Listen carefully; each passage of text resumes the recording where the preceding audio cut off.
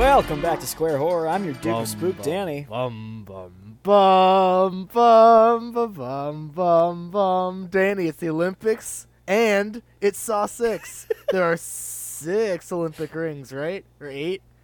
9? I don't know. I was looking into it the other day when I was writing out the outline for the next movie, and I was thinking, like, there's something to this. Yeah, there's something there. Maybe it's just because I'm thinking everything in terms of Saw because of this series, but like, yeah, it's like even the Olympics are not spared from the Saw, from the games. That's it. There it is. It's the games. There it is. That's what it is. Thank you so much for backing me up. I got you. Yeah. So Saw 6. We're getting into Saw 6 this week.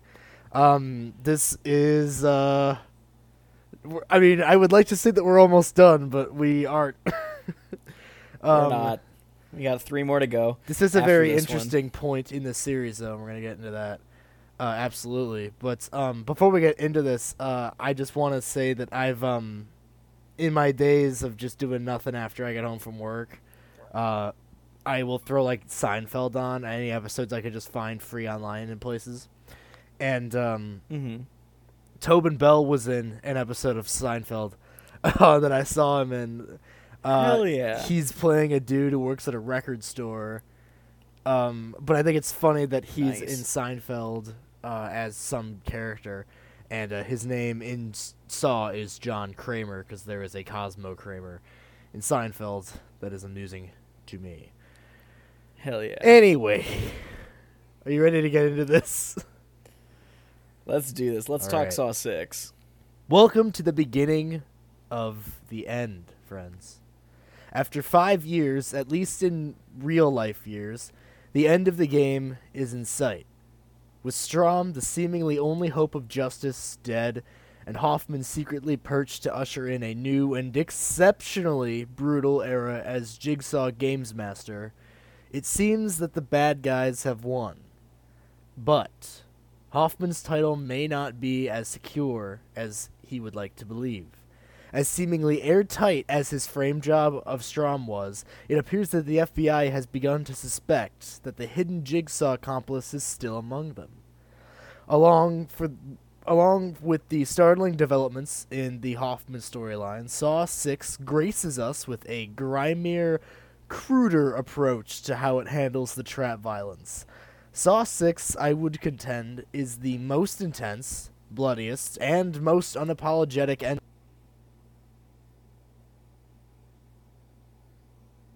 America to match the movie's brutality. The sixth Saw film demands your respect as the game comes full circle. Danny, thoughts? Yeah, I love that. I love that. I don't know where it is on your outline, but I love it. So I've actually, I send you the outline before I write the intro so that you don't see it.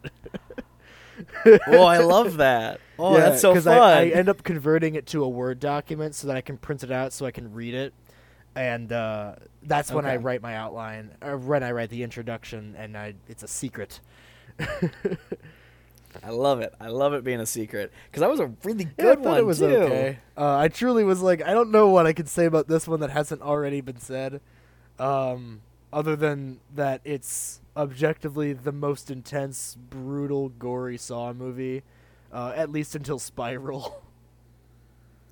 Yeah. Like, 6 goes there. And, like, out of nowhere. 6 doesn't really pull many punches. It goes there out of nowhere. It's oh boy. Okay, so production notes. This time, obviously, we changed directors last movie. We had the former, he was like the scene, the art department, like head of the art department or something like that. Okay. God, I can't freaking remember. I think maybe he was like the editor or something. But this time, it's Kevin Grutert. Kevin served as Saw's editor since the beginning. He hasn't helmed a lot of films in the past, but he did edit all of the previous iterations of the franchise. So kind of like The Last Guy, they just chose someone who'd been around long enough that could direct it while everyone else just kind of, while the movie just kind of ran itself. Yeah, Did their absolutely. Saw thing. Yeah. As it turns out, though, this guy who wasn't a director, he was an editor, because he was such a good ass editor, that translated really well into directing. According to one guy, I think he was a producer or something. He said that he ran a taut, tight, concise web of terror and surprise. So obviously, as an editor, you're already looking to just try to make things as streamlined or cut in a certain way as possible. So if you're also the director, or you are the director, you could just do all of that whenever you want. There's nobody stopping you.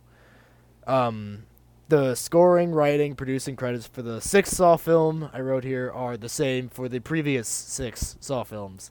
Obviously, with the exception of the writers, Marcus Dunstan and Patrick Melton have coming in 4, but this is their, kind of the end of their trilogy that they pitched with Saw 4 through 6. So this is kind of what they were writing as their ending, which we'll get into in a second why I think that's a little odd that they chose to end it the way they did. But it's also David A. Armstrong's last hurrah as cinematographer. He's been involved since, I think, at least Saw 2. But he said he thinks visually Saw 6 might be his favorite. And in the interview I saw, he went on to gleefully discuss how each trap looked, how it just looked so awesome. It was just all around very wholesome. He's just kind of like, oh yeah, man. And when the lights come up on that carousel trap, so cool.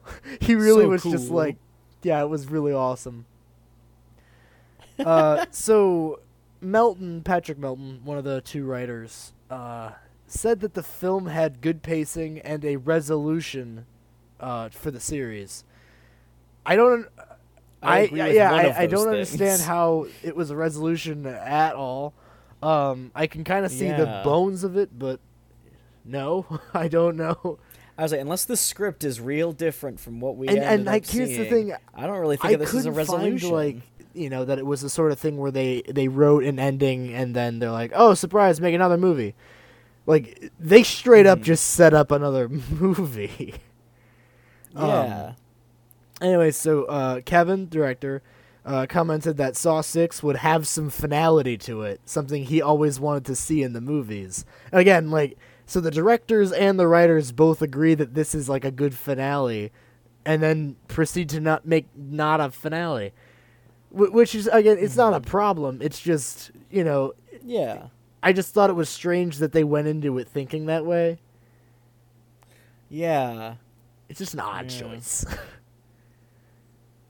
But, let's see. Grutert commented that CC would have some family. Yeah, he said that most characters, this would have the most characters in a Saw movie to date. There would be, most people on the screen, which is strange because I would consider 3 or 4 to be the most crowded. I think it is. It definitely is now thinking about it. But I think it's just because you can't tell because they're all written well. They all have some sort of weight to them that draws you into that.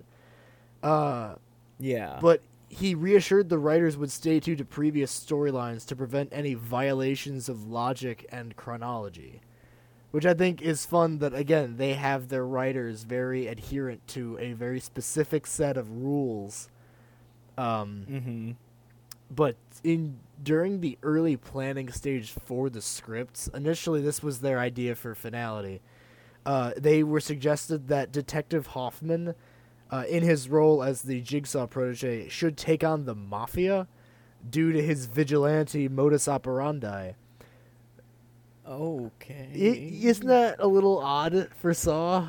That's real The weird. idea was quickly dismissed as not feeling Saw enough and more like the Punisher, which is exactly correct. Which, yeah, that makes a lot more sense. You kind of hit right on the money. It's no, it's not really it's more of the Punisher, that's right? Something else. So here was the only thing that I could find that came as a surprise to the crew. is that Lionsgate told Kevin Grutert about a week before the filming that Saw 6 would be post-converted into 3D. This was in that age in like the mid 2000s where like that was still kind of like they were trying to bring it back because Avatar made it popular for like another second. So Avatar. The director was upset because he envisioned the film as like a 2D, aesthetically, which was good because plans were later abandoned due to time restraints. But good. Obviously, the next movie they did, they made it Saw 7, Saw 3D, which means that the first thing on the table when they were talking the next Saw movie was that before anything else, the first note on top of the pile was that it had to be in 3D. Not that I feel like the movie suffers for that. It doesn't go out of its way to do shit in 3D. I think that one aspect of the movie suffers because of the 3D, but we'll get into that next week. So the film was released by Lionsgate in the U.S. on October 23rd, 2009. This is like because it's not Halloween. No. This is like the height of Saw's, cultural impact. I just have a quick little anecdote about the release in Spain. In Spain, it was the first film to receive a Película X rating for violence. The rating normally is reserved for pornographic films. So, after the producers had the offensive content edited out, they released it a year later. So that means that there's another cut of Saw 6 out there somewhere that is, appropriate according to the Spanish government. I'd be really intrigued to see that cut of Saw 6. I would love if none of the violence was cut out. It was just like kind of like what Russia and China do is like they just cut out different story beats because they're like anti their ideals. Yeah, it'd be so funny if they were just like in Spain. They're like, I don't think that prostitutes are very like conservatively like right wing for whatever Spanish is. So just cut out any mention of prostitutes, but keep all of the horrible death. So with a gross recipient of $14 million on its opening weekend, Saw 6 placed second. Again, the second movie to place second its opening weekend, but it placed second to Paranormal Activity, which opened to $21 million. Paranormal Activity fucking exploded. It was extremely popular. Well, yeah, that was the big thing of 2009 in the horror world, was Paranormal Activity with this brand new, or not brand new, but the revisit to the found footage genre, which then stuck around for about a decade. And we'll get into it eventually when we start talking more Blumhouse or even Paranormal Activity itself, but the creators of Saw and the creators of Paranormal Activity would go on to create Blumhouse together and make, the Insidious and all of that stuff. So it's right around this time. So it's kind of like the old and the new combining to make the future of horror, which when we do talk about Blumhouse and like its history, it will be very fascinating because they come from like perfect stock to make horror movies, all the ingredients are there. So when I was checking out this movie, initially it was talking about all the grosses and whatnot. So Saw 6 went on to gross $68 million worldwide. The amount of money the Joker stole from the Gotham mob in The Dark Knight, coincidentally. Anyway, so this this lowest grossing Saw film to date. That was the big thing. So 3 was the highest, and 6 is the lowest. However, because of the small budgets, it still makes money, so they can make the next movie. Now, when I was looking up this movie, it had a whole section about its soundtrack, and it had a lot more than these Saw movies normally do, and I thought it was kind of amusing.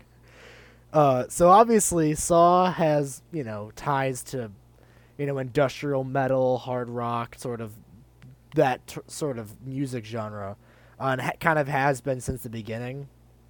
But the author of this article seemed to think that this movie was like the first horror movie to ever do this. So in their breakdown, they go through it and they say, the soundtrack includes 18 tracks separated by 3 parts. So like the album has like 3 sections, and it's like chances, lessons, and choices. And I'm like, this is edgy. Each has 6 songs and includes 3 bonus tracks. The author, by the way, is this guy James Christopher Monger of a magazine or a site called All Music, and in my mind, it just makes me really laugh to imagine him as just like a suburban dad who was told to like listen to this album, and he's like, I actually kind of like this metal music. It's kind of cool. And like, so I'm imagining him like saying all of these things. So just keep that in mind with this quote. So he praised the use of hard rock and heavy metal music, something that he claimed had been missing since Saw 4. And he said in his review that, quote, "It's a fitting marriage, as hard rock and heavy metal are the sonic suitors to horror and torture films and video games." He particularly liked this. He goes on to list his favorite songs. He particularly liked the songs by Hatebreed, Converge, Kitty, and My Misfire, calling those songs in particular, quote, "the most ferocious moments this time around." It is so much better if you just imagine that this is a suburban, like, mid-40s dad who just was like, oh, I'm working for All Music. Oh, you want me to listen to this? Okay. Oh. So, and for the listeners who may not really get it, this is all, like, the crazy thrash industrial metal that, like, you go to the gym and just, like, plug in and, like, tune out to. Like, this is that type of music, absolutely. And I mean, it's hard for it to be like, especially good and like stand out as good, especially for like a movie soundtrack. So I just think the entire section is fun because they're just like, ooh, metal. And I'm like, all right, like it's just entertaining. Anyway, so around this time, speaking of its popularity, this is where they had the Halloween Horror Nights maze, Saw Game Over.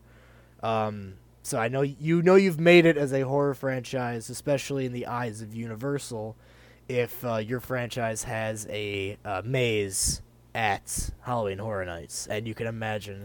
Well, yeah, like this year the big one is they're doing a Haunting of Hill House maze, which I'm very intrigued I think it'll just be like they'll have asked for your like counseling records, and they're just gonna torture you with your bad decisions and your like broken relationships. Oh man. It's going to be really... You know what? I actually would dig that. I think it'd be kind of interesting. Yeah. But, that's me. Anyway, this is also when we get to talk about Saw the Ride. Woohoo! Saw the Ride. Some franchises get TV shows. Some get, the horror mazes. And some get roller coasters. Theme park rides. Opening in March of 2009, so it was during the making of Saw 6, in Thorpe Park in Surrey, England. That's in the United Kingdom. I found a lot about this ride, and if you'll all indulge me, I'll describe why this ride sounds like it would actually also be amazing to go see. Yeah. The exterior queue line consists of mock razor wire fences and various props that resemble torture elements from the films. Walkie-talkie recordings of panicked policemen inside the building are played for guests waiting in line. Loud ambient music is played throughout the area. The queue travels around the back of a warehouse and then into the building. Inside, riders walk through a dimly lit corridor with 4 shotguns hanging from the ceiling. The guns fire every few minutes to give a jump effect. The corridor leads to some stairs past a cage with a trap, the rack from Saw 3. This is like Disney World caliber shit. Like, this is like intricate theming. This is all out. Traveling up the stairs, Billy the puppet can be seen and heard on TV monitors, at certain times explaining the rules of the ride. Above the queue, a body is seen dangling in barbed wire, referencing the first film. Before the queue goes into the station, here mannequin parts are fixed in various small devices or hanging from walls. Misted windows flash on the wall opposite the queue. So they're just freaking the fuck out of you with a bunch of Saw imagery. before so you get on the cool. ride. When you're on the ride, there's an initial encounter with Billy the puppet who explains the experience ahead. Riders then approach two dimly lit swinging pendulum blades which appear to get closer before a surprise hidden drop that is nearly vertical. It's 100 degrees, seemingly plunging them directly into a pit of strobe-lit spikes. Air blasts then fire out at riders, imitating the firing of syringes, loaded crossbows, which appear to miss riders overhead. They get sprayed with water to imitate blood. And I just have this last bit that's fucking so cool. Before entering so all that happens, then you get into the big lift hill. Riders pass by two video screens and a digital timer counting down to 0. When it reaches 0, Billy appears on screen and says they've failed, and that's, the famous catchphrase, game over. The lift hill then engages the trains, which gradually accelerate as they ascend. After reaching the top, they dive down the 100-degree drop. After all that is done, there's, at the end of the ride, there's this video from Billy playing at the end of the stairs. There's, a bunch more mannequins. They have the Jigsaw's severed head on the weighing scale, like the poster from Saw 4. Yeah. So when this thing opened in March of 2009, it was scheduled to be launched by a group of celebrities, including Darren Lynn Bousman, who posted an account of his experience on his Facebook profile. The day, however, was a disaster. So the ride experienced a delay, a barrier shutdown, and a stop. It had a couple stops. The park officials blamed computer programming as an error. An ambulance was also called when a woman suffered a panic attack. Ooh, so, yikes. I feel like they went a little too hardcore on that. Man, Yeah. I've been wanting to talk about Saw the Ride since the beginning. Dude, I want to go to Me Thorpe too. Park just for Saw I the think Ride at this I'm point. going to go on a honestly. tour of Europe to just do, the Disneyland at Paris. The theme Euro parks? Disney, like Disneyland Paris, wherever the hell is over there. Yeah. And then There's do Disney this. Paris and Thorpe Park. Yeah, I've seen videos about this since before I got into Saw, when I was just really into roller coasters. I found a video for this and I was like, I need it. Because, not only is it, super Saw themed, the ride itself looks fucking awesome. As a roller coaster, so it looks much really fun. cool. The car is also really interesting. You don't see a car that looks like that very often. Yeah, the car reminds me of the Dark Knight ride at Six But Flags a little Great bit America, longer and wider. with the, If it was, 4 people and, longer. We'll figure out a way to go someday, because I really do want to go. One day we'll do it. All right, so let's get into the cast. 6 has a lot of people I want to discuss. So Costas Mandalore, back at it again as Hoffman. And I found actually a bit about Costas talking about Hoffman. In his own words, he says, Hoffman is sort of torn from becoming a madman or becoming a guy that's more composed. Coming from a pure place like Jigsaw, that's my character's dilemma. Does he go fucking crazy, or does he follow the rules of the boss? His dilemma this movie is, what does he do with all the power that he's just inherited? Is he going to, stick to the message like John would have wanted, or is he going to go, fucking, Hoffman crazy? Murder people. Yeah. Betsy Russell does an even more nefarious job this movie, being Jill. She's a really great semi-villain, and she plays that shit really, really well. Mark Ralston is a now rightfully suspicious Agent Erickson. There's also flashbacks that include Tobin Bell and Shawnee Smith. And both of them are back. These are new scenes that they're filming with them, so they're also again back doing the movie. Yeah. In terms of new people, we're playing William Easton, who is the insurance individual that we'll get into. He's played by Peter Outerbridge. He was in a movie called Cool Runnings. He was in that with is that the the Bob's the Disney, not Disney Channel, right? Cool Runnings. Yeah, sure. What with John Candy? Shit, he is in that movie. Yeah. Um, I haven't thought about that movie in years. I actually had no idea that it was a Disney Channel movie, or like it was Disney movie in general. Yeah. I just thought it was like a 90s comedy. Yeah. He was also in Silent Hill Revelations, the Silent Hill movie sequel. He's also Black Mask in the Batwoman show, which is pretty cool. He's also in the Umbrella Academy. I haven't seen it yet. I would hope that you recognized him. He's also in the Taken, like the television series, like the spin-off of the movie. He's also in The Expanse, that's on Prime, and he was in Orphan Black with Tatiana Maslany, who's going to be the new She-Hulk. Most of that he did, with the exception of Cool Runnings, he did after Saw 6. So, like, he's working a lot lately. Yeah. Which is good for him. Playing the reporter Pamela Jenkins is Samantha Lamole. A big credit, I guess, she's Claire in Legally Blonde, the movie. I don't remember... I don't think I've ever actually seen that movie. I've seen the movie and I've seen the musical. I don't remember which one Claire is. But I know it's not Reese Witherspoon, but she's in the movie, like so she's clearly known from that. She's also in the Nicolas Cage movie Mom and Dad, which you'll have to check out someday because it's in that camp of weird Nicolas Cage horror movies that are actually really good. I love it. Speaking of which, Zach says that we got to see Pig. I'm intrigued. I really want to see it, but he said it was really good, so I'm taking his word for it. Also playing Tara Abbott, who's the wife of the man who was not covered. She's played by Shauna McDonald, who is in 11/22/63, Hemlock Grove, and Trailer Park Boys.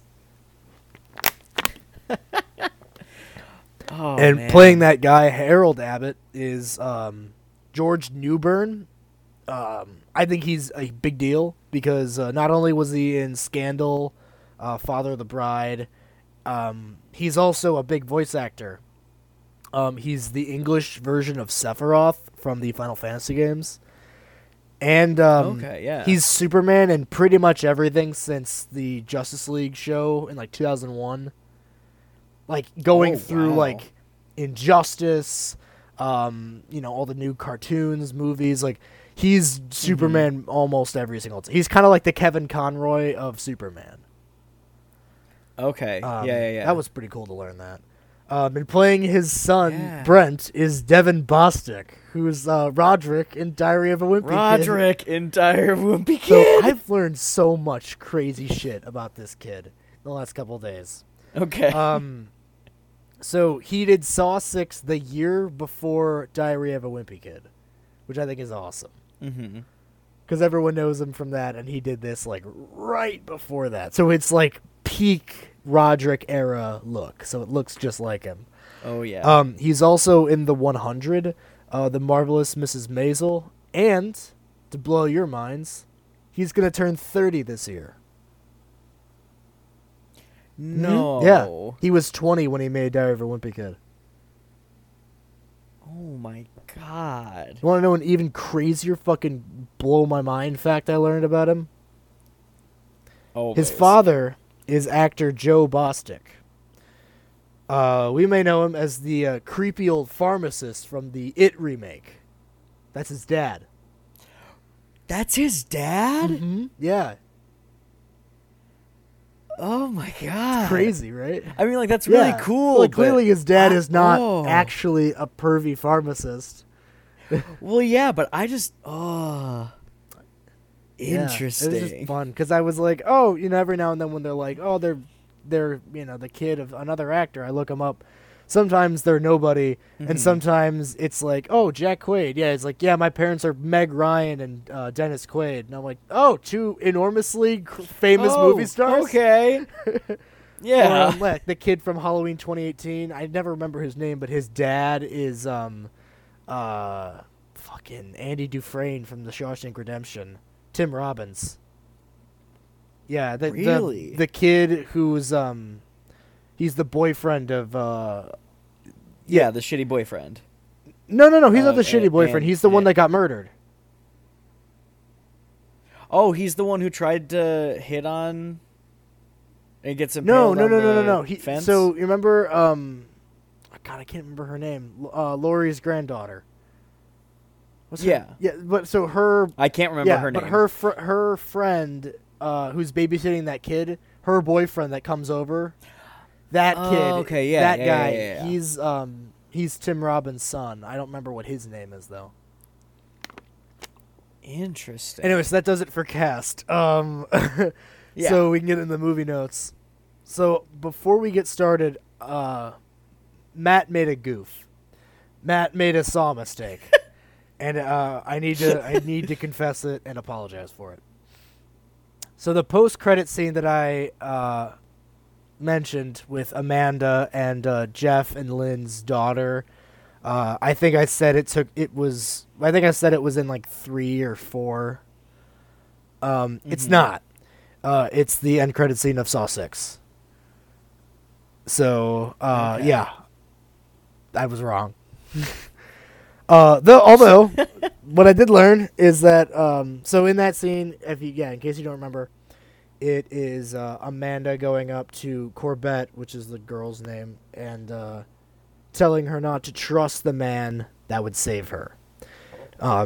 Obviously, because of what happens in this movie, we're led to believe that this is how the FBI began to suspect that Hoffman was the Jigsaw accomplice. Originally, it was just supposed to have the little girl singing "You Are My Sunshine" to herself, and then Amanda showing up and then singing with her to comfort her, which is kind of creepy and sad. The scene had to be... that's a lot sadder. The scene had to be changed because production was unable to get the rights to the song "You Are My Sunshine." So as a result, the audio of her singing to herself was taken out, and it contains Amanda telling her not to trust Hoffman. Which, it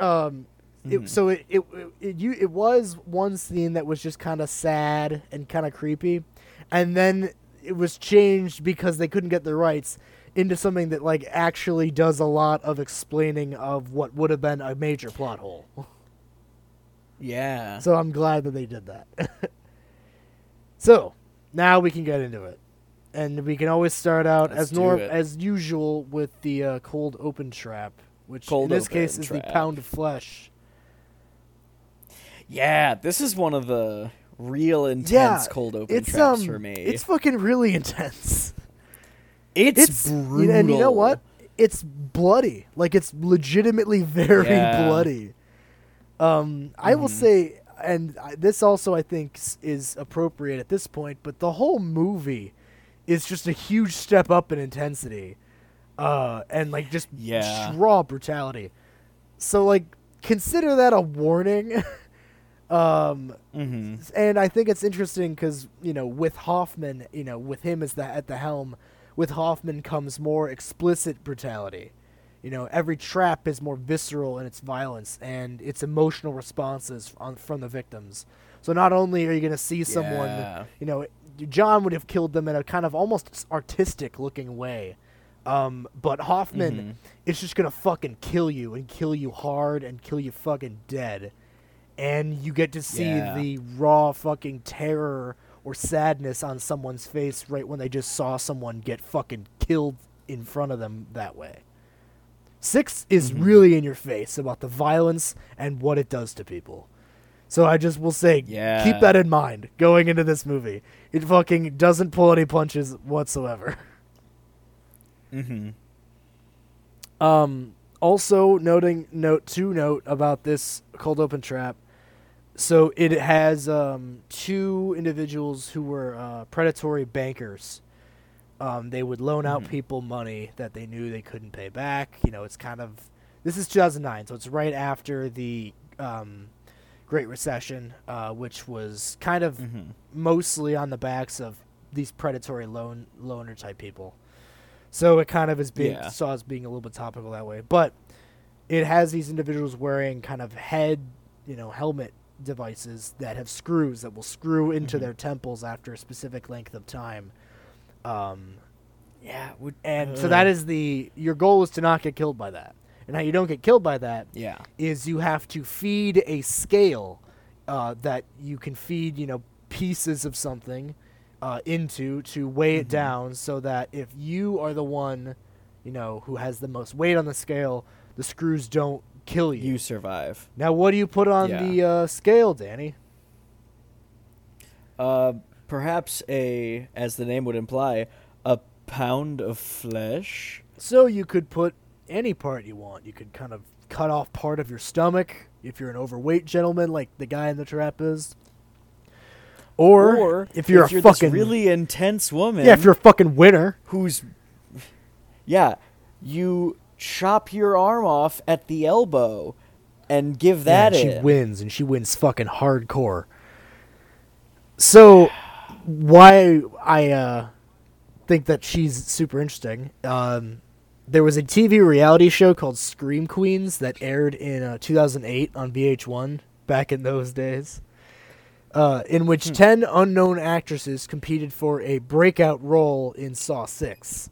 The winner was actress Tenedra Howard. Unknown to her, though, when she won the role, Lionsgate made a public statement ensuring her that she would have a leading role in the film, but would not elaborate further on what she would be doing. So she won a contest thinking, maybe thinking that she was going to star in Saw, but they made her the cold open trap, which I would argue is cooler. Yeah. So it's cool that she got, to do this, she won a contest to be in this movie, and she got to be one of the most, intense trap scenes of the entire franchise. And she gets to show up in the next movie to have more of a character arc.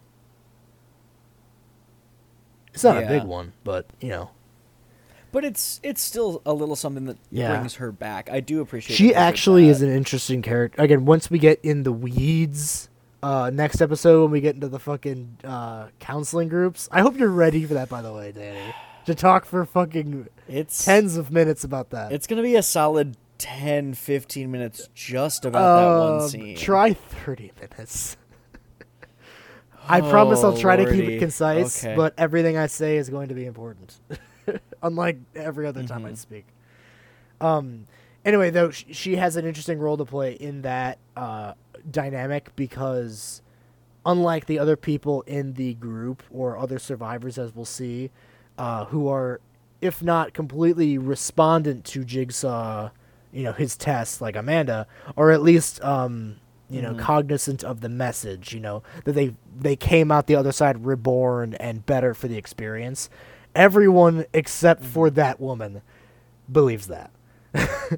And I'm like, why throw the monkey wrench, Ms. Howard? Like, why? I mean, she clearly stands out, but I'm like, why? Anyway, back to Saw 6. So it starts out, again, like the last one, right where the last movie left off, with Hoffman emerging from the glass coffin, alternatively called the Hoffman or the Hoffman coffin. Choose whichever one you like. I think I'm gonna stick with the Hoffman. The Hoffman is really. I do really like the Hoffman. It's fun, quick, and concise. I love it. Anyway, so I always enjoy the previously on Saws that they've started doing in the latter half of this franchise. Yeah. And I really hope they continue. If they continue the movies, that they do that. They just give you a quick refresher of, like, hey, this is what happened in 7. This is how Jigsaw didn't happen. Here's where we're at right now. But it's just interesting the way they decide, like, where they could go if they do want to continue at all. So, like I said before, this movie has a lot to deal with the health care system in this country. It does not approve of its practices. This is probably the most open political Saw movie. It is. I would argue. I would say this and 7 have a lot more of a message. Although in 7 it's just, I'm going to kill you guys because you're racist. And that was it. And I was like, I don't need another reason, but like, fuck Jigsaw. All right. Yeah. But yeah, in this one, I think it was I'm really surprised how quickly this one came around with that, because the big leading up to it was Obamacare, which, granted, was a big aspect in the 2008 election. But I was really intrigued, especially coming at it after the fact, at how much it talks about the healthcare system and how openly it does for this kind of movie. Well, and it has a lot to say, not necessarily about universal healthcare and how it's a benefit. It has a lot more to say. Again, like, even when it's being quote-unquote political, it doesn't kind of choose a side. It just kind of, shows people, like, hey, I have a note later that I think this movie probably has, like, it sparked the most moral debate between people that went to go see it. Yeah. Because it was like, okay, yes, maybe Jigsaw's...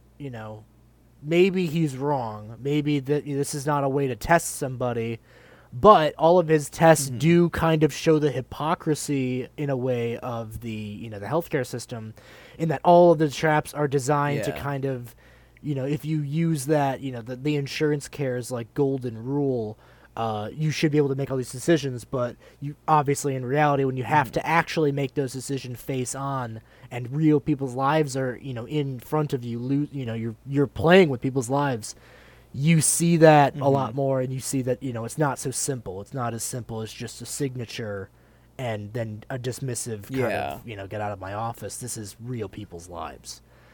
So I didn't really think about that until I rewatched it this time. And I'm glad, because I kind of used to dismiss Saw 6 just as gory as fuck. Which it is. It is very violent. It is. But it does have a lot to say.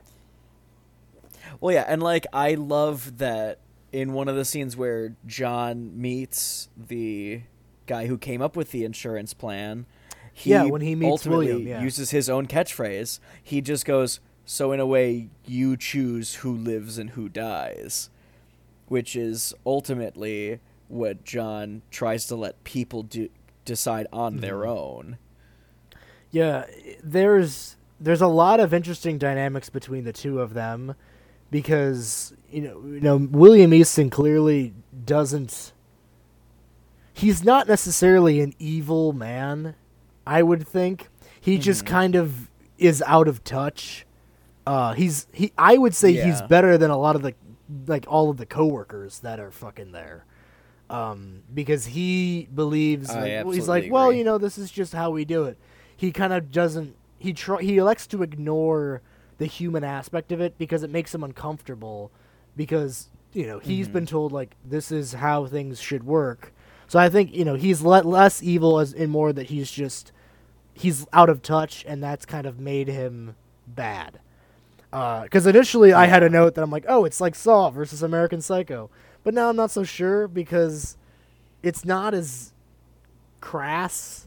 Especially with the way that, it's not dealing with money. It's not dealing with something that's not human at all. It is dealing with insurance, which is dealing with humans. So it inherently is a little bit more human in how, maybe that's why it's so evil. It's because it's less corporate. It's just like, it looks for human, very specific ways to fuck with you. Also, the insurance company is called Umbrella Health. That's not suspicious. We love a Resident Evil reference. It certainly was. You think so? Like, that it was definitely on purpose? It has to be. Because I kind of love that, like, if it is. the logo on there, it has to be right. a reference. There's no way they didn't know. They could have made it an umbrella. Like, and, okay, obviously insurance, umbrellas, protect things, insurance protects. I can kind of see that. But then make it... And, again, like the joke I made... Always got to be shady. Always got to be shady. That's never going to go away. But you do bring up a good point. Once you make the logo kind of the umbrella, like, corporation logo, you're just being a Resident Evil. Yeah, there's no way around it. You have to know what you're doing at that point. Did you watch this with Drew? And if so, did he pick up on that? I haven't watched it with Drew, but I really want to. See if he goes, oh, umbrella. Yeah. because he just finished 2 and now he's on his way to 3. So we I'm watched really excited. 4 with him in the middle of the night. We watched out of context. It was completely. the other campaign of 2. It was fantastic. It was the what? I thought it was 4. So there's 2 different campaigns to 2. I think that's what he was telling me. No. I was talking about so you're talking the games. I thought you. Oh. I thought he was. You said that he was watching the movies. Oh yeah, no, he's watched a couple of the movies Right. with me. I think he watched. Yeah, 4, well, we all watched with 4 me. together because that was this is the worst movie to just start on. Okay, but yes, I would think that he's primed and ready to He's primed and ready to receive Umbrella, just to notice that it's weird. So they do this in the next movie as well, but I love the way that they introduce everyone that's going to be in the trap early in the movie, and then they show them. It's kind of Wizard of Oz-esque, where you see these people, and they normally have a line or some sort of reference to a thing that's gonna be their trap later. Nightmare on Elm Street does the same exact thing with the kids' dreams. Yeah, it's just here's this kid before they die. Here's how they're probably gonna die. Forget about them until later. But it's kind of interesting because it shows, and it's the exact process. It's the first person he deals with, it's not in this, but in 7, it's going by the people that talk to him. That's the order that he goes and he rescues them in.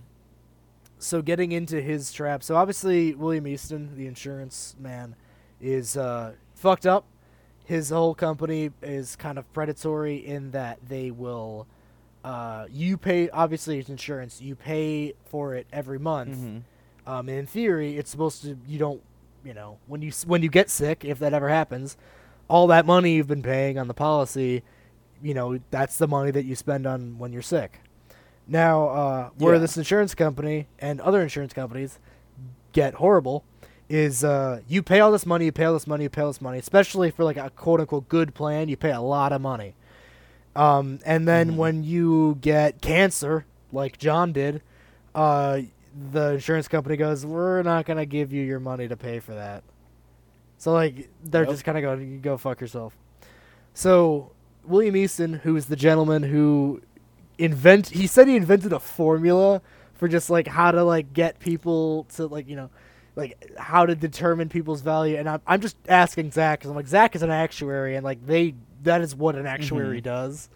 Okay, so, William Easton, why he's there, what the issue is.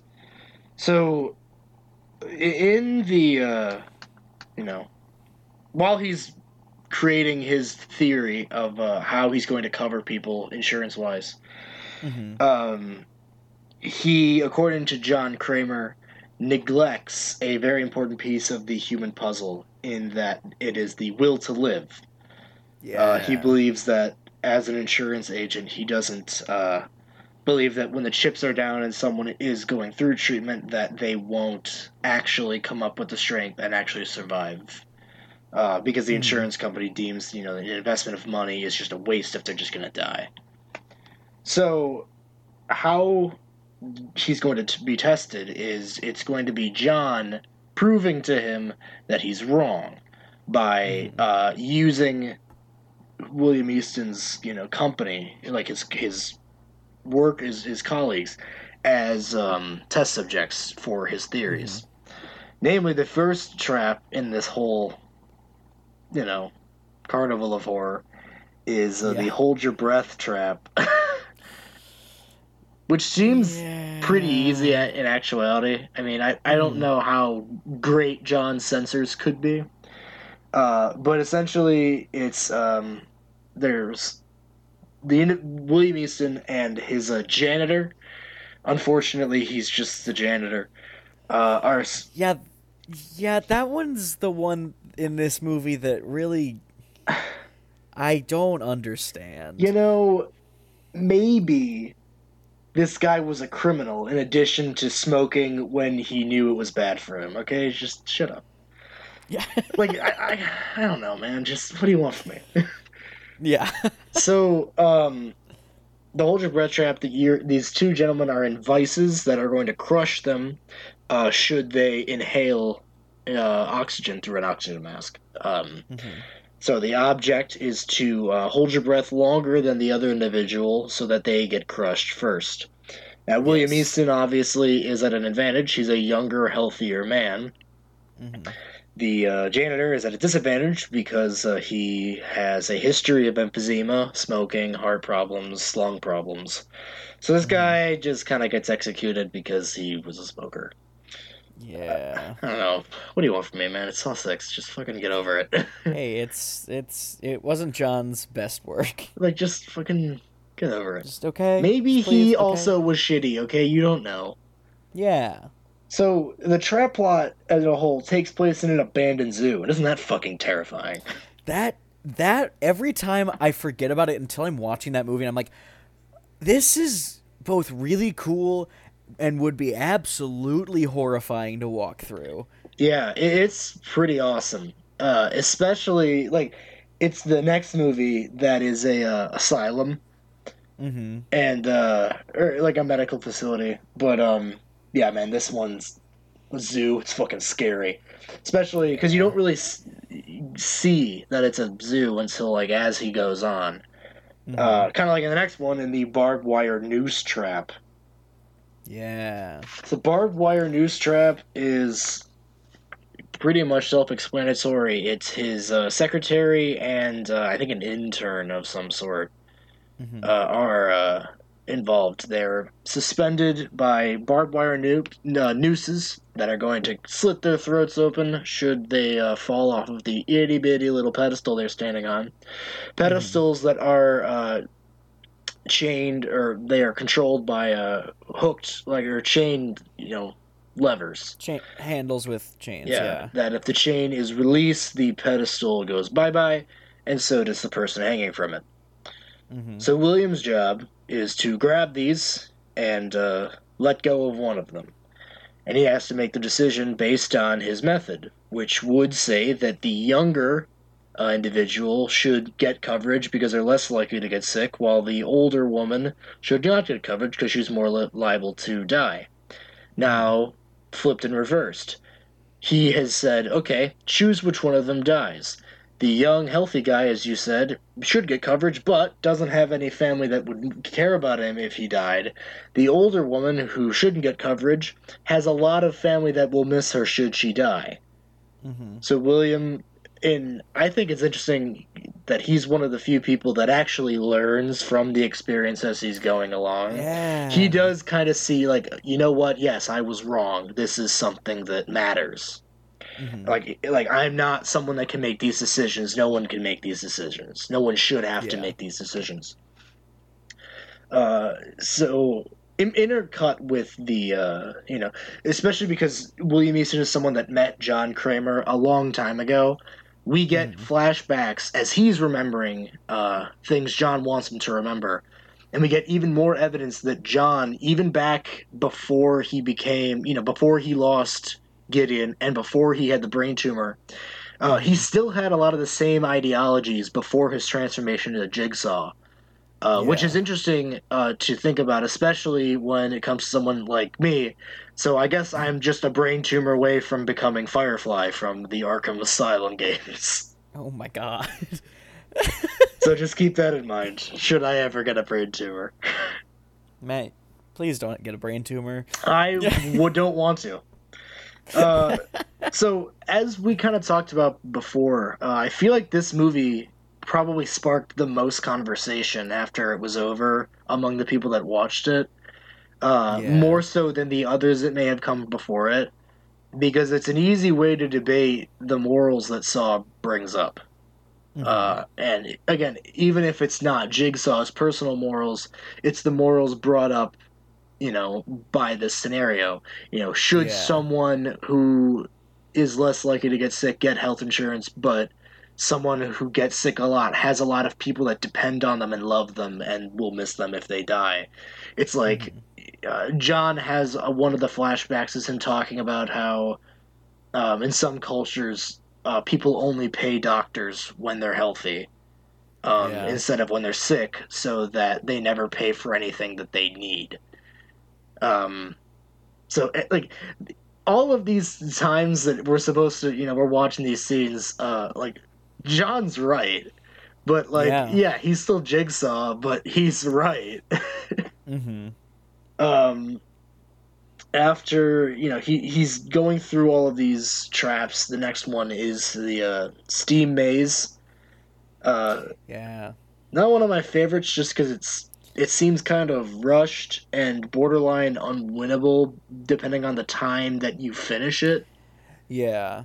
It's one of those where I feel like there's just too much going on.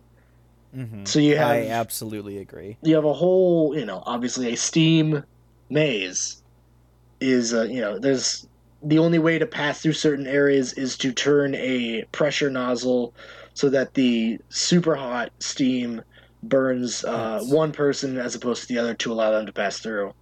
So William Easton is guiding his lawyer through this maze so that once she gets out, the key that she needs to unlock, the spear gun thing mounted on her, the key is inside of William Easton. So she gets out of the maze with like maybe 12 seconds to spare. So she has an extra 5 seconds to see and comprehend where the key is and what she needs to do, and then about maybe 7 seconds to actually try to remove it. It's just, I'm like, fuck, man, you guys were doomed. Yeah. Well, and because they also got through it fairly quickly. Mm-hmm. Like, they didn't have too many hassles on the way through the maze. No, William, unlike Jeff, makes decisions very quickly. Yeah. William doesn't have... I mean, he thinks, but, like, it's him truly being torn between one or the other. Yeah. But when he makes a decision, he commits to it. It's kind of admirable for a Saw for a Saw person. protagonist. Yeah. Now we get to talk about my favorite trap. This movie's best trap. Probably one of the best traps, or at least most identifiable in the entire franchise, right up there with the reverse bear trap, is the carousel, the shotgun carousel. So, so cool. Okay, so it's one of the movie's posters. That poster is the case of my phone currently. It's so cool. It's very, very simple in its approach. It's the most intricately shot. It's the most. It's just got the coolest. It's fucking awesome. Okay, it's a shotgun carousel. So, it's also a signature trap because it has 6 people. It's a 6, Saw 6. And fuck, does it look cool when those lights come up? Yeah. Yeah, it does. To set that scene, William Easton is, he's retrieving all of these keys after these tests to unlock explosive collars on his wrists and ankles. And as he's moving through them, he knows that he's done the last one. And, there's a big door with a big spiral painted on it. And he can hear screaming from the inside. He kind of identifies them as the 6 insurance agents that he has in his employ, who's... The dog pit. Yeah, their job is to find holes in insurance policies so they can drop people from coverage. It's like their job to just be shitty. Yeah. So, he opens the doors, the lights come up, and, they just reveal this trap so fucking well. Like, look it up on YouTube if you can. Like, you don't have to watch them die, but, like, just look at the introduction of this trap. It's so interesting. It's so cool. The thesis of it is very simple. Oh, hi, Drew. The thesis of it is very simple. There are 6 people on the carousel. Only 3 can get off. Or 2. Only 2 can get off. Thank you. How are they going to die, Danny? They're going to get shot point blank by a shotgun unless William puts his hand in a device where it will be pierced through the middle of the hand. Yeah, it like breaks one of his fingers or something. Yeah, and he can only do that twice because that's the amount of hands he's got. But the shotgun will continue to shoot until it is empty. Yeah, it doesn't matter. So when he uses them, it or is, if he doesn't use all of them. It is a definite that 4 people are going to die. Minimum, 4 people are going to die. It is up to him. If anyone is going to survive at all, it's up to him who gets to survive. Yep. And it's a cage, so they can see him very clearly. He can see them very clearly.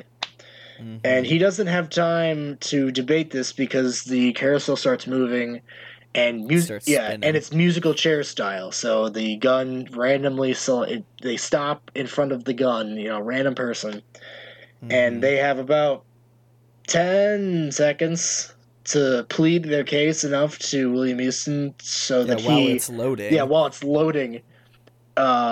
So, if he chooses to save them, he presses the button, his finger gets pierced, the shotgun points up, shoots into the air, leaves the person unharmed, and then the carousel spins again. If he does not pierce his hand, they just get shot, and they fucking die. And then it keeps moving.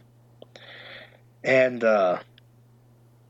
it sounds the most badass, it sounds the kind of scariest. It's also just, the most emotionally scarring. Yeah. Hardcore. Even to survive that trap is one of the most traumatic experiences. Even just, the music is a fucking bummer. At the end of it. Yeah. Because every single time someone gets shot or, you get to that inevitable period where, everyone has been saved and you are, next, so you're not getting saved, so it's just a matter of time before you die. That becomes a huge factor. The whole thing, it just leaves you very kind of fuck. Yeah. A lot of people just died very quickly and very horribly. We mentioned before that William Easton is a trap protagonist that we think does learn from this test. Yeah. He very quickly sees that the rules are binding only if they factor in the will to live. So, John is, he kind of agrees with pretty much every other thing that William believes. Unfortunately, John says, okay, well, you can judge who lives and who dies, but you need to take all things into consideration and reward it when you can. So, I mean, that kind of does it for the trap plot before we get into the spoiler territory, but... Yes. I mean, you mentioned that this was another one of your favorites, or not your favorite completely. Yeah. Did this have anything to do with that?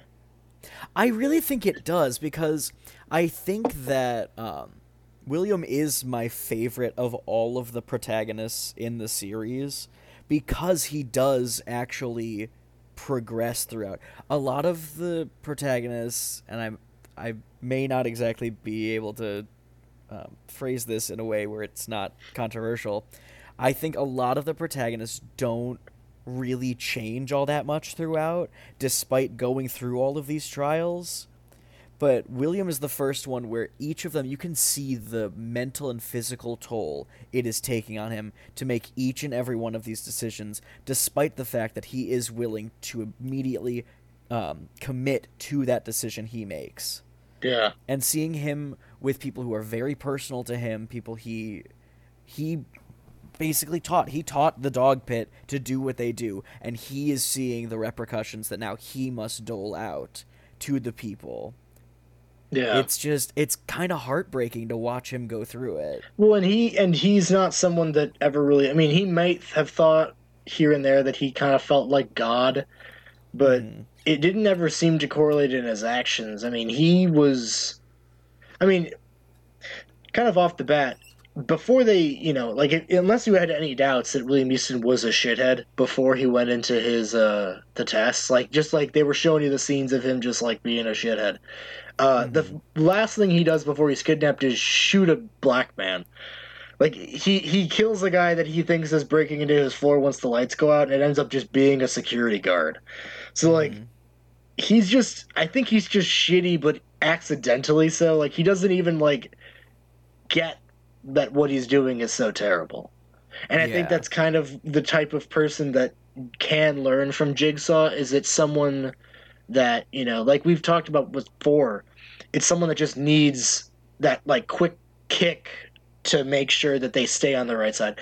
Kind of weirdly so, like A Christmas Carol. Yeah. I like, suppose. You see what I mean, right? Yeah, I see what you mean. I wouldn't have expected that kind of comparison. I mean, there are stakes. The stakes are you're going to go to hell if you die. It's not like you're going to be ripped in half by a machine of death if you don't do this. Yeah. But I mean, it's the same exact, like, formula. Mm-hmm. It's just a little bit nicer. Yeah. True. Oh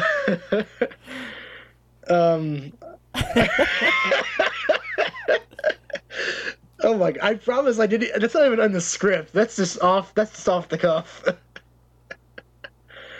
Anyway, where were we? Okay, so Anna Hoffman. So when John said to Hoffman in the last movie, you're like, I made a note of it earlier.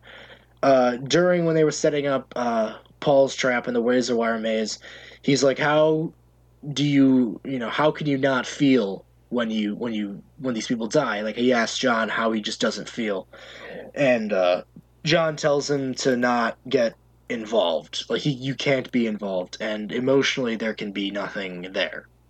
When I first wrote that note down in Saw 5, I believed it. I was like, hey, that kind of doesn't make any sense, because all of Saw 6 is this guy who refused John medical coverage for his cancer. That's just kind of not acceptable of an answer to me. I'm like, you would be so hypocritical. But now I don't think that it's such, he's so hypocritical. Because it's just that he knows the person is corrupt. And in the tapes, he doesn't say, you fucked up my life, here's why you're here. It's about how terrible they are to everyone else. And, it's not about him, which I think is justification for it. I think I lost you. If you kept talking, we're all good. I did. I actually did keep talking.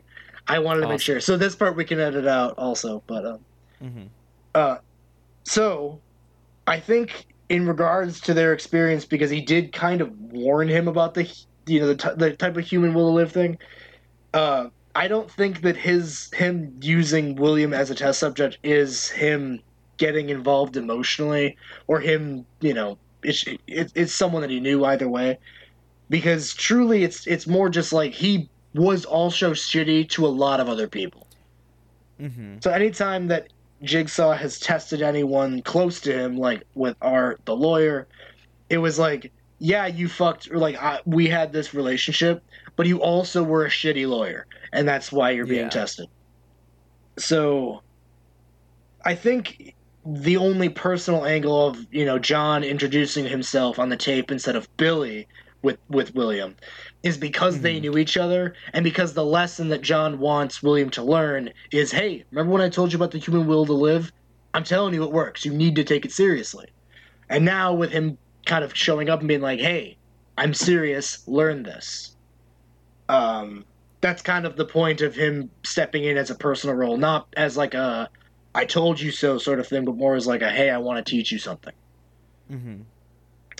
Shifting gears slightly to the FBI, Erickson and Agent Perez are back. And boy, are they positive that Hoffman is Jigsaw. Well, yeah, and lest we forget, Perez, the last time we saw her, had shards of Billy in her face. Yeah, I mean, we were led to believe that she was dead, especially during that scene in 5 where there's just a bloody hospital bed where she was. Yeah.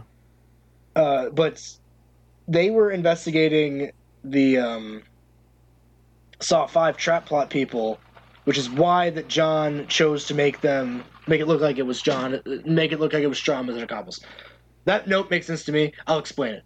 So Strom and Agent Perez are delegated to the Jigsaw case in Saw 4. We know, chronology-wise, that's just during Saw 3, Saw 4 times. So they are called in because, like, hey, Jigsaw's a big deal. We also think that someone else might be involved. The reason that those people, like Strom and Agent Perez, were being targeted by Jigsaw is because they were being used at all, is that they were investigating the cover-up, the insurance cover-up of the people from Saw 5's trap plot. They were going to burn down all these buildings and then, like, land development deal. So the FBI was investigating that, and that's also why John was able to, make plans for Strom to be the framed accomplice. So it wasn't all just Hoffman, acting on a dime to make Strom look like he was guilty. So John was just helping him along the way. He boosted him. So Hoffman is now the antagonist that we follow. Clearly, he has been since 5. But Yes. I don't know about everybody else watching it, but I really didn't want him to get caught. So the FBI, the FBI's on his ass. Making it very obvious they know that he's Jigsaw. So that first try, the cold open trap is discovered, and Hoffman has taken Strom's severed hand from when he crushed him in that room, and has used them to leave fingerprints at the scene to kind of further solidify that Strom is Jigsaw. However, the FBI are not convinced. They are like, we're not really sure, because there's this chemical that's not on the fingerprints, and it's only kind of it only kind of shows up when the person whose fingerprints you're using are alive. So we know that Strom is dead. And Hoffman's just sitting there like, interesting theory. Just keeping his cool, no matter what. His poker face is perfect in the face of them straight up looking at him wide-eyed like, buddy, we know it's you. Like, be honest with us here. Also, that scene, speaking of the hospital, when they go to meet with the survivor of the pound of flesh trap, that woman, she's sitting there with, the remains of her arm in a sling. And Hoffman's, like, kind of interviewing her, and, like, just his, like, ham-fisted, did you learn your lesson? It's just so stupid. Yeah. He's like... Yeah, that's not his brightest moment. He's just like, it's definitely not me, but it's great did because you? she looks at him and she's like, are you fucking insane? Look at my arm. What did I learn from this? And he's like, and like, Hoffman, you're much more of a doer. You're not really more of a speaker. Yeah, Hoffman, don't talk. That's like, not your strong suit. Just do your job. So, there's even more evidence that Jill is still very much in love with John. And I think it's the perfect hint that she is now confirmed in this movie, definitely an accomplice. Surprise, not surprise, red herring is actually a blue, and she's helping John. Is anybody surprised? Because I wasn't. As soon as she showed up and they were like, oh, here's everything you need to know about John, I'm like, oh, so how involved are you, Jill? So and I say that now because we finally get to see what was in the box that Jill got in the last movie. And it solidifies her as an accomplice because, again, it's also where I kind of got into the weeds by myself, where we know that Jill is helping John. We don't know how much or in what extent she's helping John. Is she helping John or is she helping Jigsaw? Because Hoffman is helping Jigsaw. Amanda was helping Jigsaw. People that are, former test subjects help Jigsaw. I don't know if Jill was helping further Jigsaw's legacy in terms of completing his work, or if she was helping John to end his work because, hey, he started this, but I love him, and for his sake, I'm going to try to end this for him. And I don't know the answer to that question. And no one asked me that question, but that was it. So, in addition to, the box, Jill is a little bit more involved than we've seen before because she goes to talk to Hoffman. The reason that that Hoffman is talking to her at all is because, he's kind of just telling her, I'm in charge now. Whatever John told you in the past, however involved you are, it doesn't matter because I'm in charge of this now. And the whole scene that they do that in is fucking great, and it's one of the main reasons I want an accomplice movie, like, from their perspectives. That would be so cool. Like, I love the dynamic that they set up in this movie, and we get a little bit more of it in the next one, too. But it's just so cool to see them talk to each other, especially in the scene, it was in the last movie, with Amanda and Hoffman, when they were setting up the rack. Just like the two different types of people that would follow Jigsaw for two completely different reasons. It's pretty sweet. And I can't talk about that note. That's for the next movie. But Jigsaw, not John, going to see Jill to reveal what his new mission is such a great scene. Jill is still working at the clinic, and this is after she hasn't seen John for a while. It's after he started his work. It's very recently after he's gotten Amanda. Because he shows up at her clinic and she's like, oh my god, I haven't seen you in a while. And he's like, hey, I know I haven't been around. I apologize for that. But listen, what have I always been saying? Cherish your life, all this stuff. My method, now I can prove, works. And I brought proof. And Amanda shows up, someone that Jill has known. You know, last time Jill saw Amanda, she was a junkie. She was, hanging out with Cecil. She was a drug addict. Here she is, clean, sober, in John's words, like, kind of put together for the first time in her life. And even she says that it works. Also, when she shows up, the baptism theme starts again, and I'm just like, oh, fuck, man, we brought it back. Hell yeah. Hell yeah. And just what she says, her only line of dialogue is very simple, but it's great, and it's so poignant of just, very simply just, it works. It's real. He helped me. Yeah. And is also where John gets one of his best quotes of the franchise, when he's, kind of beseeching Jill to agree with him. He says, once you see death up close, then you know what the value of life is. And that's my way. Damn. I think it's just, in my opinion, very commendable that a character that you have been building for now 6 movies, and who has a very dynamic and intricate background to why he does what he does. For those morals to never change or waver much, and to only get more and more like compounded and like legitimized, I think it's just so awesome. Like, across the board, they've written Jigsaw as an airtight person who has definite reasons for why he believes, says, and acts the way that he says, believes, and acts. Yeah, absolutely. Okay, so more flashbacks.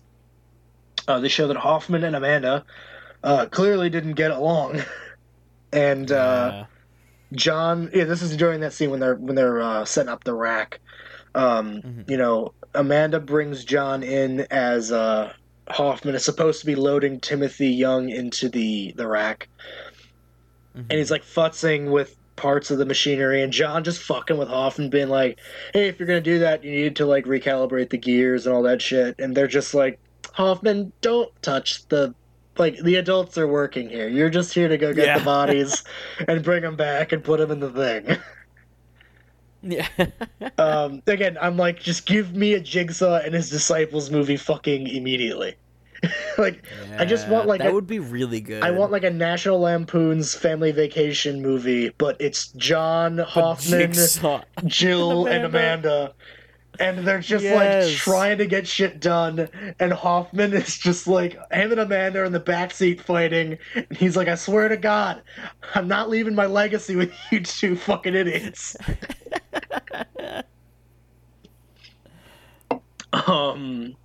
So in that same scene, John goes out and calls Hoffman on his brutality, which is a new one for Hoffman.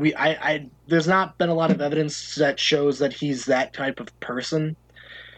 But I mean, man, if he is, he's I think just shown immense amounts of restraint up till this movie, And I think what Costas said originally about Hoffman is true. Maybe it's the fact that he now has all of these, like he's got this power now that's fucking with him. Because truly Hoffman should be the perfect Jigsaw successor because he's level-headed and believes in the mission, and if not for his own reasons. Mm-hmm. But, you know, he's a cop. He's a part of a machine. He's not an in-charge person. And he might see himself as someone that can, even if he can't. But I think it's interesting, especially because John clearly planned for Hoffman to not be able to know what to do with all that power. Because he gives Jill... he tells her that he's ensured a way out for her. And I'm sure it has something to do with the package that she dropped off somewhere that we can't see. It's also just interesting because he gives her the key to the box. Like, in another flashback where she just goes to visit him after he has Amanda. I think it's when they're setting up... It's like right after they set up 2. Yeah. Because he was already in a wheelchair at this point. But they go and, you know, she's just kind of like, please don't do this. And he's like, hey, I know you may not agree with me, but this is something that I have to do. You know, I love you. And then he gives her the key to the box that he's going to eventually will to her and says that she'll know what to do with it when the time comes. So, on both sides of the board, neither John nor Jill ever stopped loving one another. Which I think is interesting because it's not a complete, you know, retcon that, you know, like, it's something that feasibly worked because originally John didn't talk about his wife because Jigsaw had to focus. So, you know, he never talked about his wife. Once we found out about her, she didn't want to talk about her husband because her husband was a serial killer. But as we learn more and more about them, you know, outside of the interview room, we learned that they truly kept coming back to each other. And it was just because of the disconnect of the two of them were getting over how their son died differently. They had to be on the same page because they went through the same loss and they still loved each other. But John was off doing Jigsaw things, and Jill was just living her normal life. I don't know. I just think that there's a lot. Like, again, there's several, like, you know, soap opera-y, you know, plot points across this franchise. And this is one that I think is actually kind of interesting. Is normally, you know, in a horror franchise, we don't know a lot about the killer's, like, family, like his positive relationships, or he doesn't have any of them at all.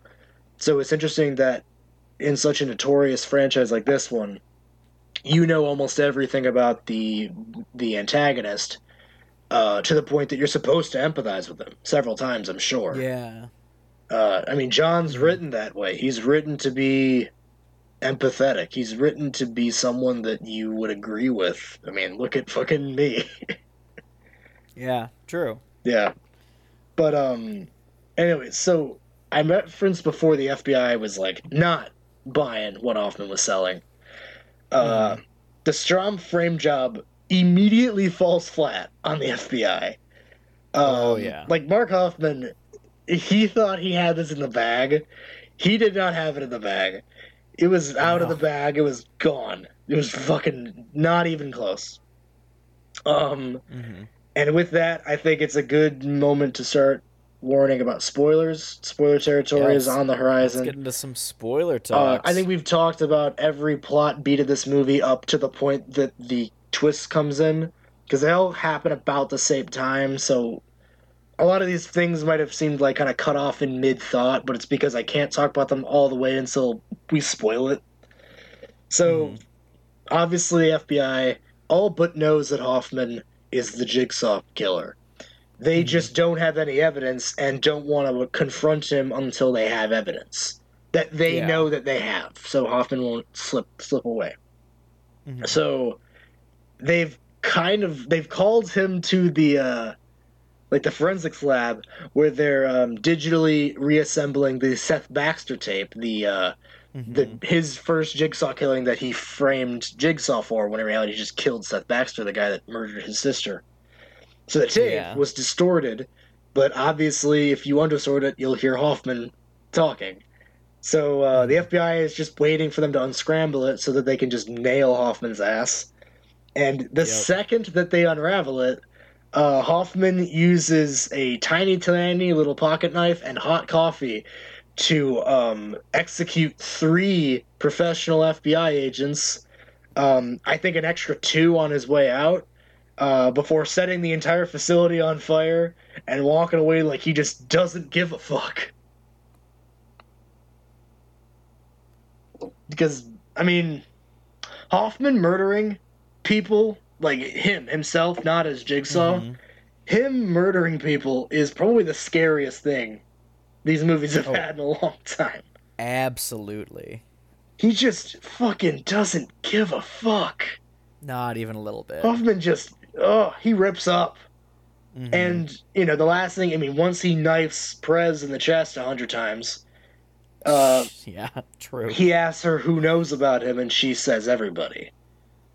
So his secret is out, and to make matters worse, Jill, who we're starting to see that her role as John's kind of confidant is to kind of be a checks and balances system for his proteges, because Jill puts him in a fucking reverse bear trap. A new reverse bear trap, too. That John obviously had specifically built for her because it was also in the box that he willed her. Which would have honestly been awesome if he died in this one. Yeah. Because I kind of can absolutely see where he could have died here and it would have ended, or he lives and they end that movie, and the whole plot of Saw 7 is him up through the whole movie just before the last 10 minutes of 7. And then those last 10 minutes of 7 up to how 7 ends should be its own full movie. Yeah. I was getting that more and more as I was into this whole part. I'm like, they could absolutely make 3 more movies right now. Just because they had so much shit. Yeah, true. So yeah, clearly I say 7 because, no, you heard me right. Hoffman doesn't die in the reverse bear trap. He finds a way to just rip it off of his face before it can tear him open. Well, but lest we forget that before he does that, the way he's able to make it so it can't just immediately open up his jaw is he breaks the glass that leads to barred windows so he can get it stuck between 2 bars, rip his cheek out so he can maneuver his way out of the trap. It's like Strom in Saw 5 level of ingenuity. Like, it's truly impressive to behold. Like, even if you were someone that wanted to see Hoffman die, or just anyone who wanted to see the reverse bear trap kill somebody, you have to admire that he just said, fuck no. Because she was going to execute him. There was no key. This thing couldn't be unlocked, really. He just pulled it off of him, and the movie ends there. It's him with his cheek ripped open, screaming.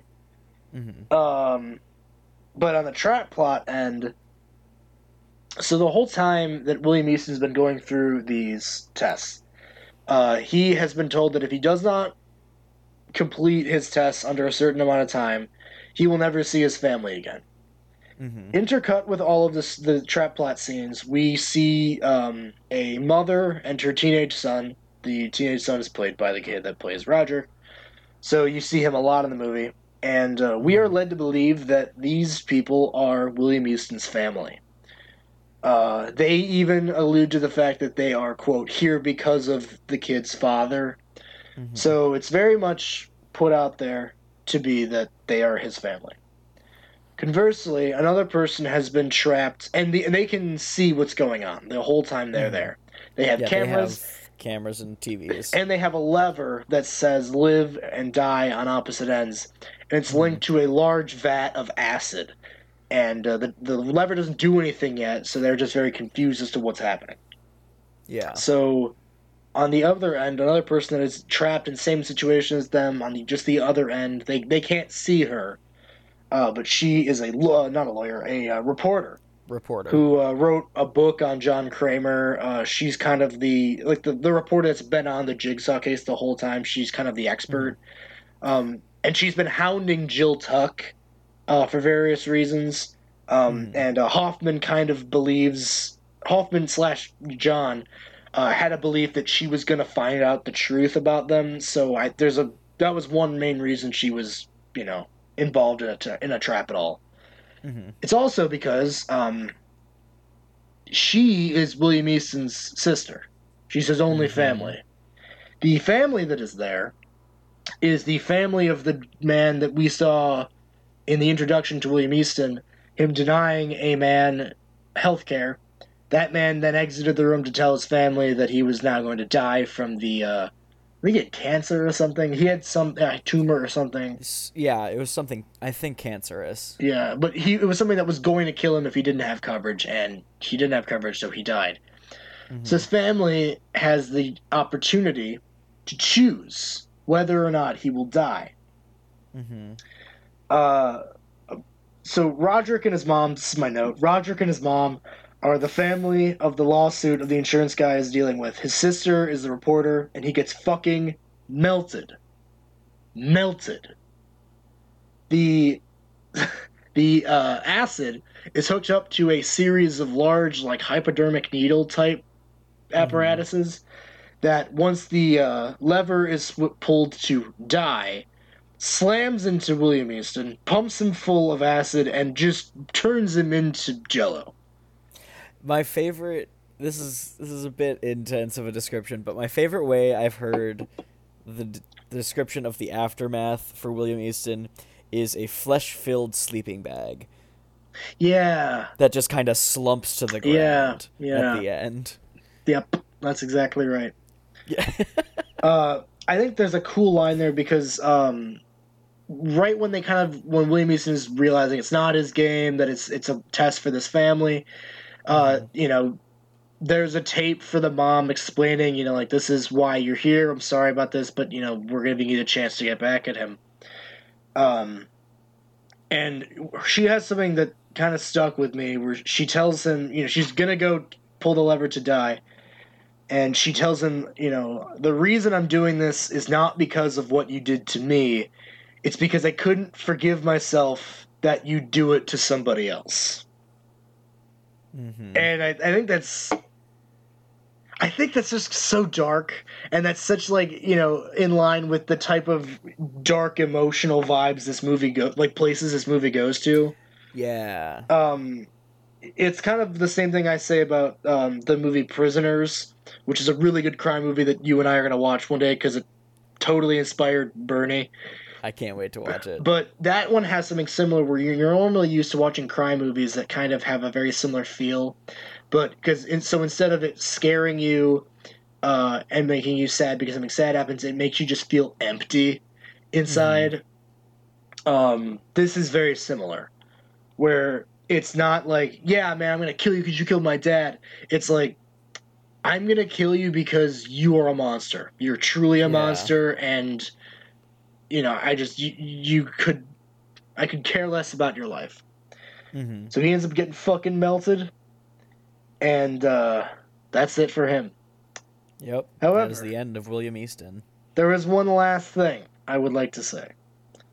So, like I said before, the reporter was kind of hounding Jill Tuck for an interview. She said she had something big. Jill goes to tell Hoffman about this. She's like, hey, this reporter, I think, knows something. And I think that's the reason Hoffman ends up jumping at the chance to put her in the trap. But she doesn't tell her how she knows that. So one of the last things that Pamela Jenkins, the reporter, does before she's kidnapped by Hoffman is she leaves Jill a photocopy of something that was found at the crime scenes, the Saw 3 and Saw 4 crime scenes. She leaves him, and before Jill hooks up, she ambushes Hoffman, she leaves him what she received from Pamela. It's a photocopy of the note that Hoffman wrote Amanda back in Saw 3. The end of the last movie, the end of 4, we learned that he wrote the note, but we don't learn what it said yet. Now we learn what it said. Because it's a note that tells Amanda that if she does not kill Lynn Denlin, the woman that is charged with keeping John alive in Saw 3, if she doesn't kill Lynn, that he would tell John that Amanda that was with Cecil the night that Jill lost Gideon. Now, that whole sentence out of context of Saw, or said to somebody who only knows of Saw as a torture porn genre, would mean absolute nothing. And I just want to take a second to admire the intricacies of that sentence, and that someone that has been listening to all these episodes understood every single line of what I just said and had a response of, oh, shit. And I think that's why Saw is good. If you had that response, we did our job with this franchise. Yeah. I think. But that's big news. You know, Amanda has held on to this dark secret that she convinced Cecil to rob the clinic the night that, you know, he accidentally caused Jill to miscarry. And if John ever knew Amanda did that, at least in Amanda's mind, he would never forgive her. Yeah. So obviously that threw her into a spiral of kind of insanity. And it's the main reason that, you know, she kind of did a 180 at the end of Saw 3 where she decided to kill Lynn. I think that's fucking awesome. Yeah. I also think that that whole exchange of Jill being the one to get one over on Hoffman, it gets you ready for what the next movie is going to bring, which is you, like, the viewer, like Hoffman, is pretty sure that they have a good handle on the whole picture. They've been around for a while. Hoffman's been around since Saw 2. He kind of thinks he knows what to expect from the franchise. Yes, there's a lot of twists, but if you can find yourself on the right side of those twists, you're going to stay alive. You're going to be in the know. Yeah. The sheet is about to get pulled out from under Hoffman. I mean, it just has. Yeah, it just and was. And there's a whole movie of more of that. Yeah. So, like, you know, if you've hung in this far, the next movie, I mean, again, I've tried to find, especially with the intros, like a new thing for each movie as to why this one is relevant above all the other ones. And I think 7 is going to be the most relevant so far because, like I've said with all the movies, it's taking what you know and just fucking with it. Like, it's just adding on another layer after, like, the fourth or fifth time it's flipped the script on you. It's going to do it again, and it's going to do it in a way you're not expecting. Yeah, for sure, for sure. So yeah, that's all I have about Saw 7. or Saw 6. Yeah. And that is Saw 6. So you can follow our Instagram at @the_Square Horror Podcast. You can reach us at squarehorrorpodcast@gmail.com. Reaching us, that's actually something I wanted to kind of touch on. I know we've got a decent, I mean, maybe not decent, we have listeners. There's some listeners out there. Listeners, clearly, some of them, a handful at least, are active on social media. They like the Instagram posts and whatnot. Jamie had it on her story the other day. I saw it. I was like, hey, man, plug for the podcast. So this is for listeners. We've already urged, like, you know, like, people want to message us about stuff that we've said. You know, like, if it's helped, you know, if you've gotten you to watch any movies or whatever, or to just give us thoughts, you can DM us your thoughts, like movies that you saw, or if we might have fucked up something. Yeah, but just, like, feel free to DM us thoughts, and we can shout you out at the end of the show if you want, also, if, like, that's more of an incentive. We can just be like, oh, yeah, you know, Steph thinks that we're a bunch of fuckers for thinking that the vampires are cooler than the Lycans, or something like that. Yeah. But, yeah, so, I don't know, that'd be kind of a fun way to keep things going. Because, again, I have realized that my life has been so consumed by Saw the last couple of months that I'm beginning to, like, lose the ability to do other things. Oh, no. So I need more, like, integration from people. Yeah. So, like, please reach out and be like, hey, you know what series was great? Halloween. Not Saw. Talk about something else. Yeah, so I hope that this fucking editing process won't be as a bitch as it probably will be. It's gonna be a fun one. It's gonna be a fun one. But 5 will be out soon, so that'll buy people. And we have again a number of bonus episodes to tide I've got people some over stuff to tide over while we get 6 together. Yeah. And then we're almost done. We got 3 more. A few more movies. And the last one we'll be together for. So we'll be back recording together, which will be fantastic. It'll be nice to be back together. Aye. Alrighty, that does it for us, kids. Game over. Until next time, stay spooky out there.